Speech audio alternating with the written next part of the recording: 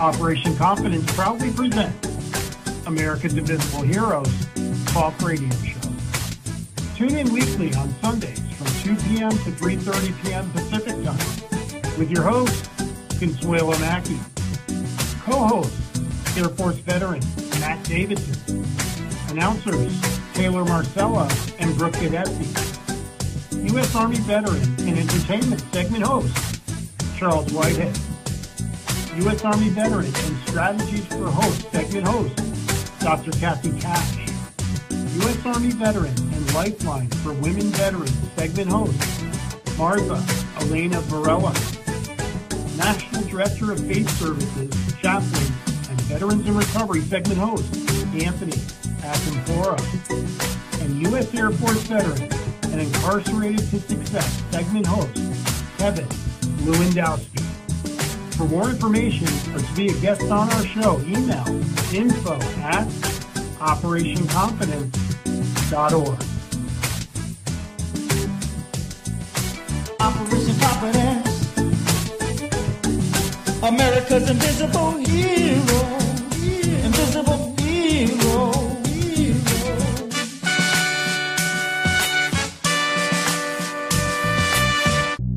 Operation Confidence is a grassroots nonprofit. The organization's mission is to provide stable housing for veterans who have experienced homelessness, as well as providing a wide range of supportive services. To help accomplish our goal, a successful landowner has donated land for the project, a world-renowned architect has offered to design the houses, and construction classes from the local community colleges will take part in building the houses. Your support and donations are needed. To get involved, please visit our website at www.operationconfidence.org or email info@operationconfidence.com.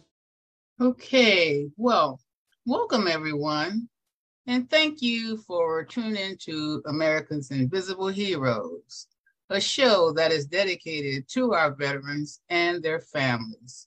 Yes, I'm your host, Consuelo Mackey, Executive Director of a grassroots nonprofit organization called Operation Confidence. I'm not a veteran, but my heart goes out to our American heroes, especially those who have experienced homelessness and have a disability. For those who are new to the show, American Invisible Heroes was established to provide a platform for our veterans to be able to share their stories, heartfelt experiences, resources, and challenges. Now, before we go on with the show, I wanted to say one thing. I know this is from all of us at Operation Common Invisible Heroes, that our hearts goes out to everyone suffering in Israel. We're so sorry, and God is with you all. Okay, American Invisible Heroes Talk Radio Show has a new format. Each week, the show will highlight a co-host, and the co-host is welcome to bring on a guest. So now I'm going to let Taylor Marcella take over, and she's going to introduce our co-host for today. Take it away, Taylor. You got it, Connie. We have U.S. Army Reserve veteran Charles Whitehead, who is a board member and host segment of entertainment. And last but not least, we have Ann Montague and her segment, the Rosies Movement. Tell us about Ann. We who, Charles? Hold on, I'm having technical difficulties again. I don't know. Yeah. I can do it. Here, now let me work on this. I don't know why this is happening, but You having it now? Ann Montague. Go ahead. No, go ahead. Ann Montague, me? Okay. Is a daughter of a Rosie and is about people pulling together to do high quality work for freedom through her West Virginia based nonprofit, and captured some of the stories of the estimated 6 million women referred to collectively as Rosie the Riveter. They served important roles on the home front doing men's work needed for the war effort from 1941 to 1945. Had it not been for women, we might very well have lost World War II. Iwo Jima survivor once flatly told Ann Montague. And a fascinating piece of history has basically been ignored, and Montague is out to change that. With a group of surviving West Virginia Rosies, as Montague calls them, she produced a documentary film titled We Pull Together, Rosie the Riveters Then and Now, about their time during the war and being pioneers in the workforce. Montague and the women also designed and raised funds for Rosie the Riveter Park, which opened in May in Charleston, West Virginia, suburb of St. Albans. She hopes the projects will serve as an example for other communities to locate and collaborate with Rosies on meaningful projects of their choice, be it making quilts, hosting classroom presentations, or designing monuments. Time is of the essence, though, Anne notes. For years, Anne has attempted to track down Rosies. She caught a break when the Charleston Gazette published a full-page color ad seeking Rosies to tell their stories. The ad ran on March 29, 2009, a date etched in her memory. They put my mom's picture in the ad, she says. Jessie Jacobs, a Rosie herself, worked in an optics factory that created such items as periscopes for ships. She died at the age 63 without my asking what she had done exactly. That inspired Anne to start the project. She says, I started crying when I saw the ad. She became a pinup for the project. The ad eventually helped Montague identify and interview 170 Rosies in her home state, some of whom were later interviewed by the Today Show. One of the Rosies told Anne that for months, she didn't see sunlight for 6 days a week while inspecting airplane parts in Cincinnati. She arrived before sunup and left at sundown with only half a day off on Sunday before returning to her job. It was important for them to do the best job they could do. What they were doing was saving lives, Montague says, and had coordinated events with the Rosies and veterans who served overseas. Often the men will open up and say, I never really thought about where the airplanes came from before expressing their gratitude.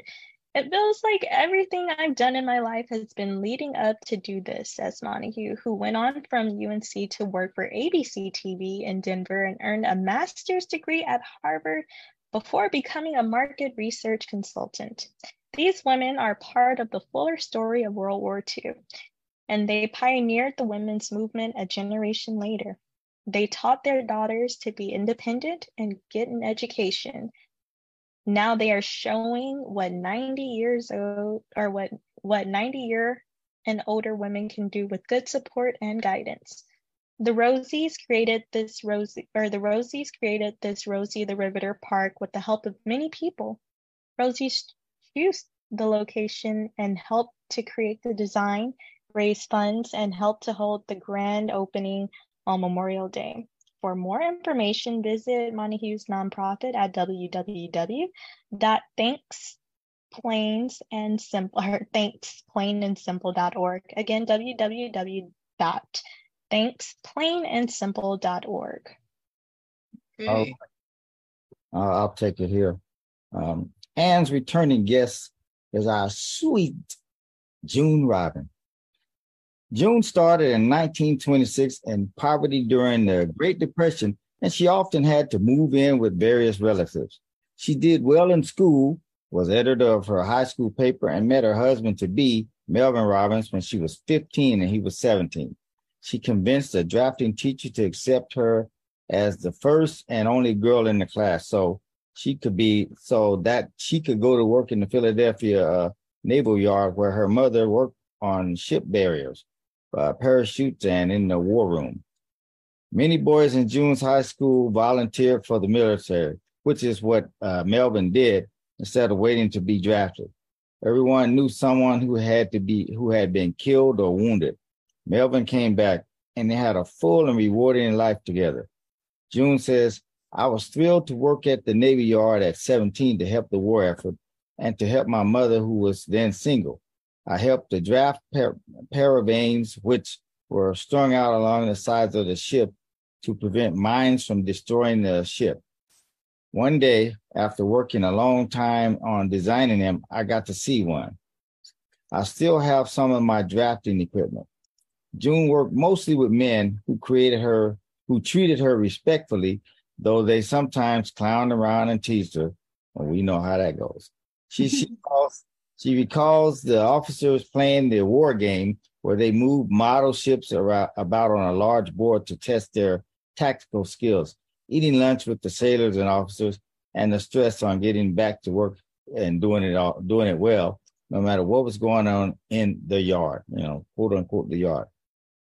June and her mother listened to a radio station that played Bluebird of Happiness every hour, and they knew it was time to leave for work when it played that song in the morning. Along with working, June volunteered with the Red Cross and became a hostess at the USO. She and Melvin married in 1947. She worked as a hairdresser, helped Mel. We call it Mel now, okay?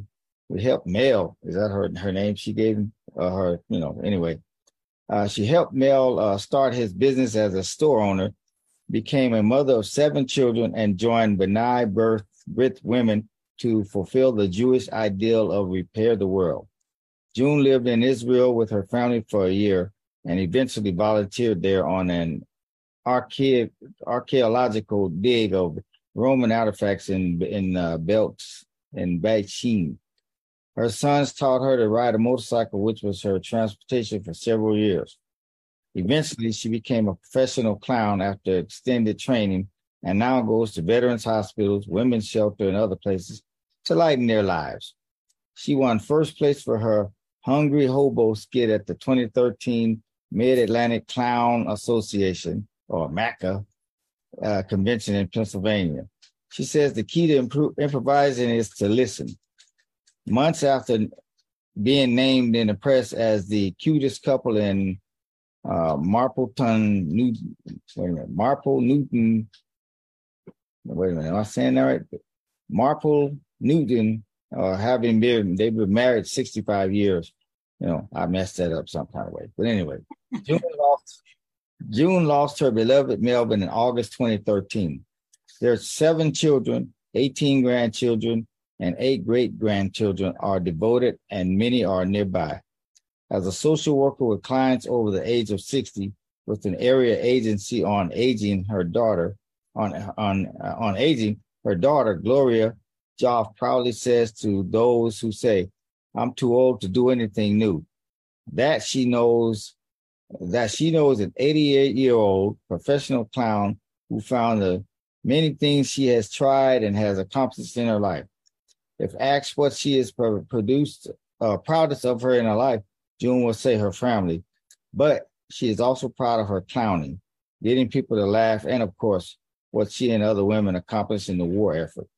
She always has a sense of importance of pulling together, just as Rosie the Riveter was known for. Take it away, Ann. Very, very good. Folks, I'm so honored to be here, and June and I had an extremely interesting experience on Labor Day. We always name Labor Day as the day to ring bells for Rosies, and we ask people around the world to do that. But on Labor Day of this year, and now June is now 96. You were 96 September? No, I'm 97 now. 97 now. Okay, I can't keep up with it. You children go too fast. Anyway, at the Chapel of the Four Chaplains, we had a very special event. We had the Consulate of the Netherlands, the Consulate of Mexico, and we had numerous Girl Scouts. Some were from West Virginia, some were from Philadelphia. We had the grandson of Rosie, who was Armenian and who essentially lived through the Armenian genocide. So we had lots of different people there that we've gotten to know over the years. And it turned out to be a really good,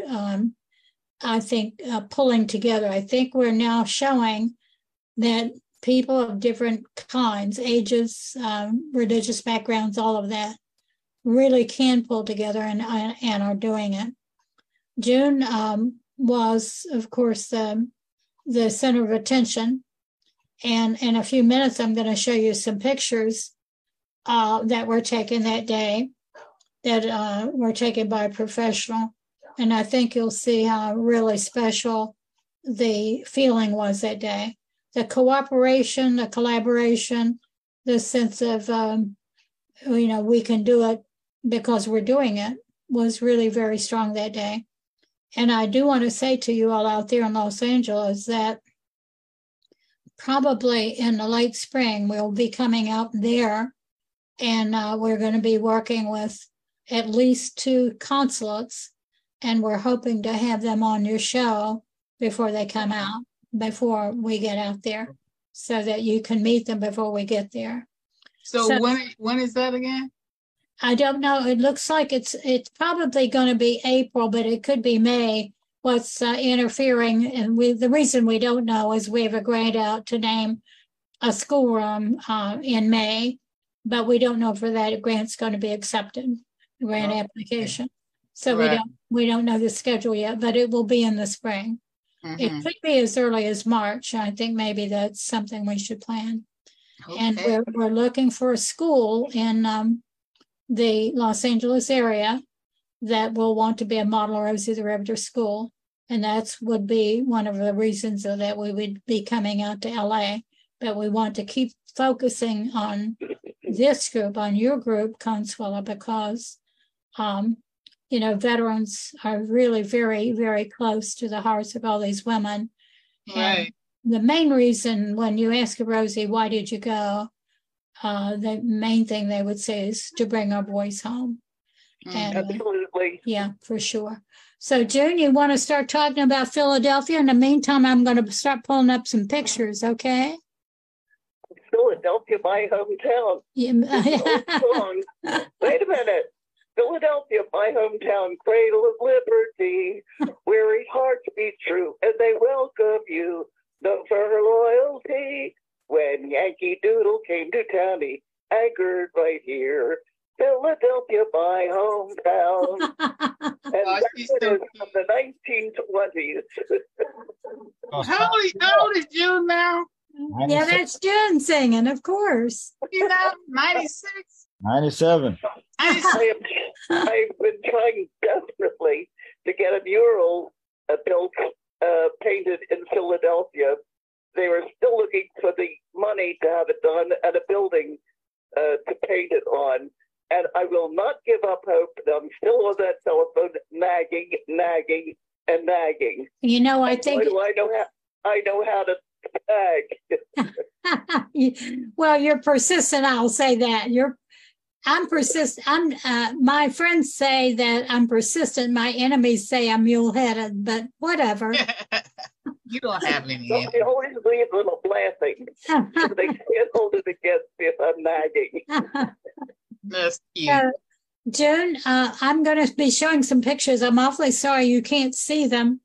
One of the pictures that really touches my heart when we had the wreath ceremony and had the honor of throwing the wreath into the dry dock number 1. Yeah. And I worked right across from that dry dock when I worked at the Navy Yard. And the company that's in the building where June worked, I have left a message for them because we're going to see if we can't get them to name a room or maybe set up some sort of like a small museum in the building. And that would be wonderful. It's now a clothing.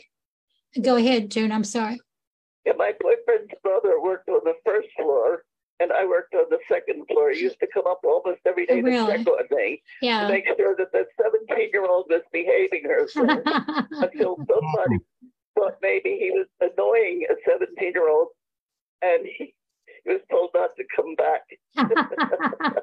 Good. Well, that building, it was good for me to see the building. And, there's a lot going on my end here with different projects and trying to find money for schools and this and that. But I definitely am dogging, if you will, some people in Philadelphia to let's find a place. But there is no better place than in that building where you already worked, and it's at the dock where she worked in the shipyard.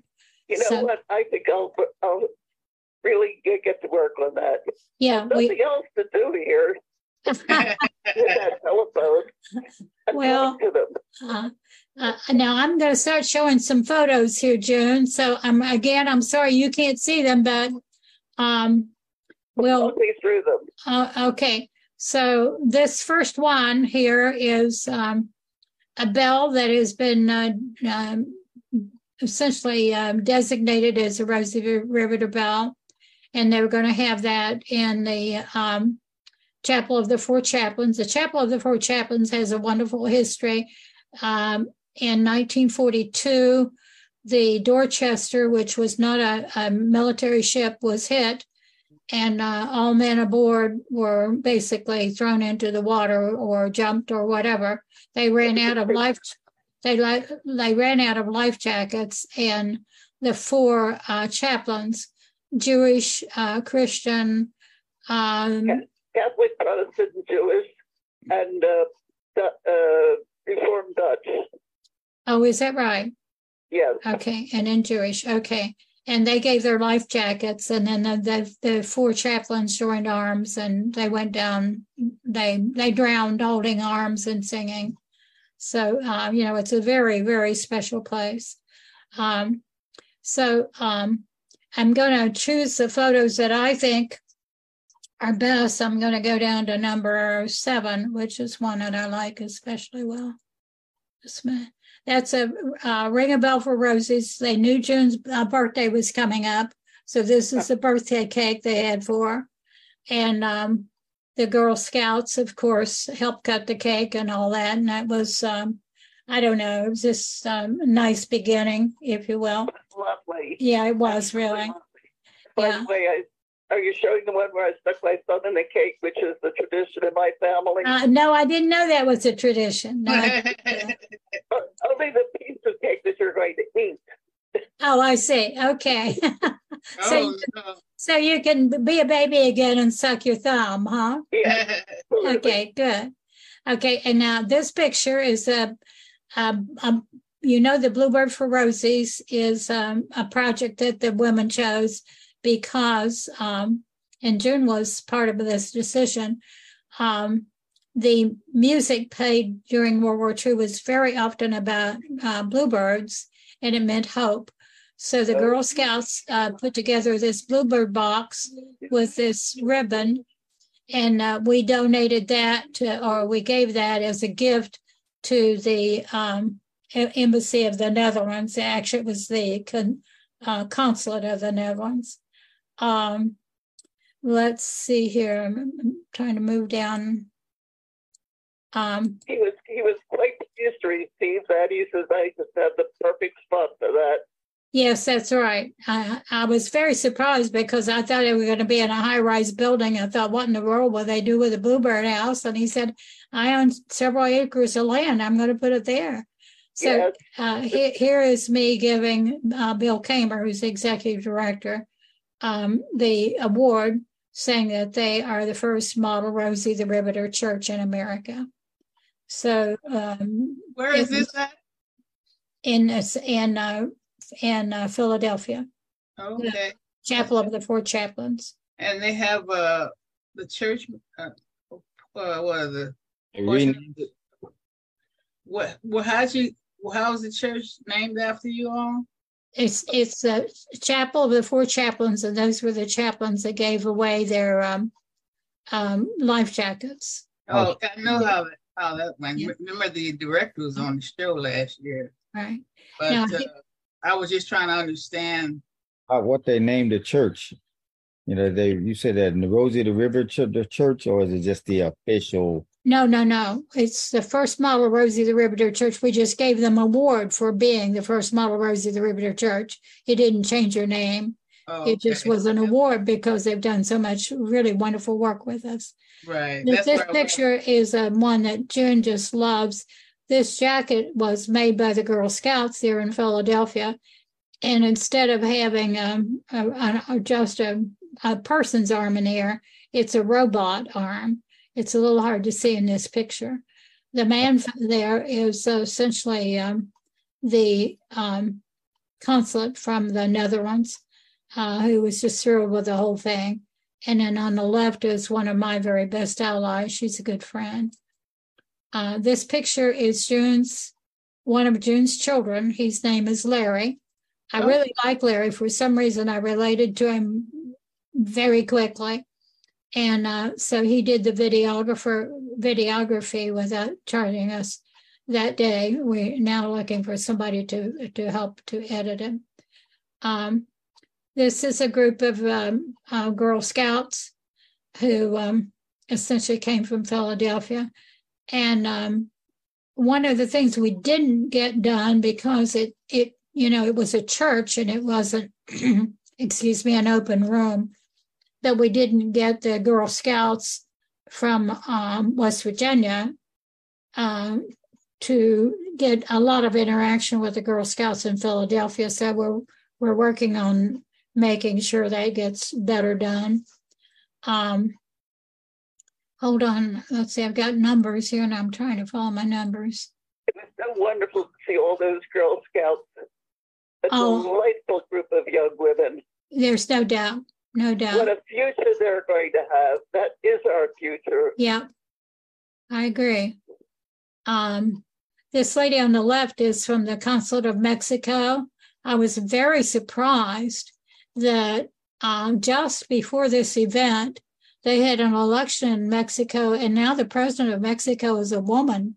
And I tell you, I was shocked at that because, you usually think of that as pretty much male-dominated society.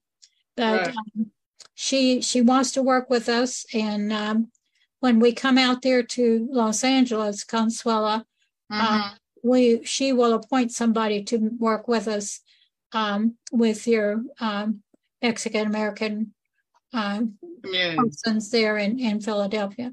She's very, very excited about that. That's great. Yeah, let's see, number 40. I'm trying to read here. 32, excuse me. I'm just is that June?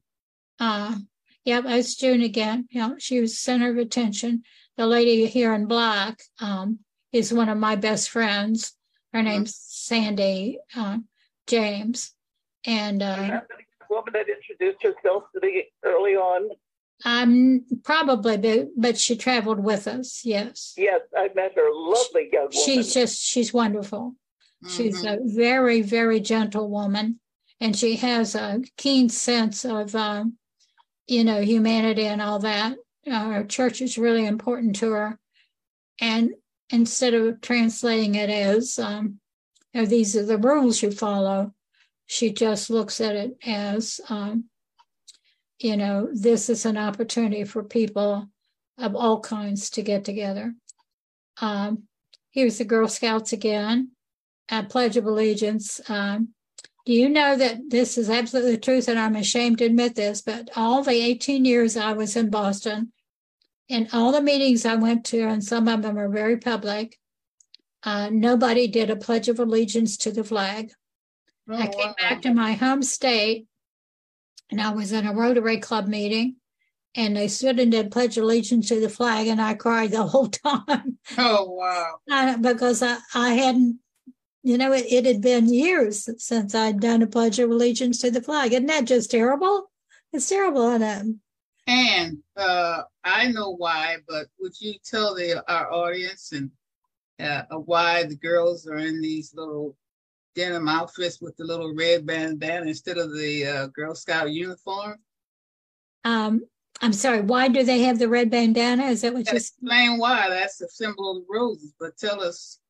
Oh, yeah. Well, that's pretty much gotten to be the symbol of Rosies, the red polka dots.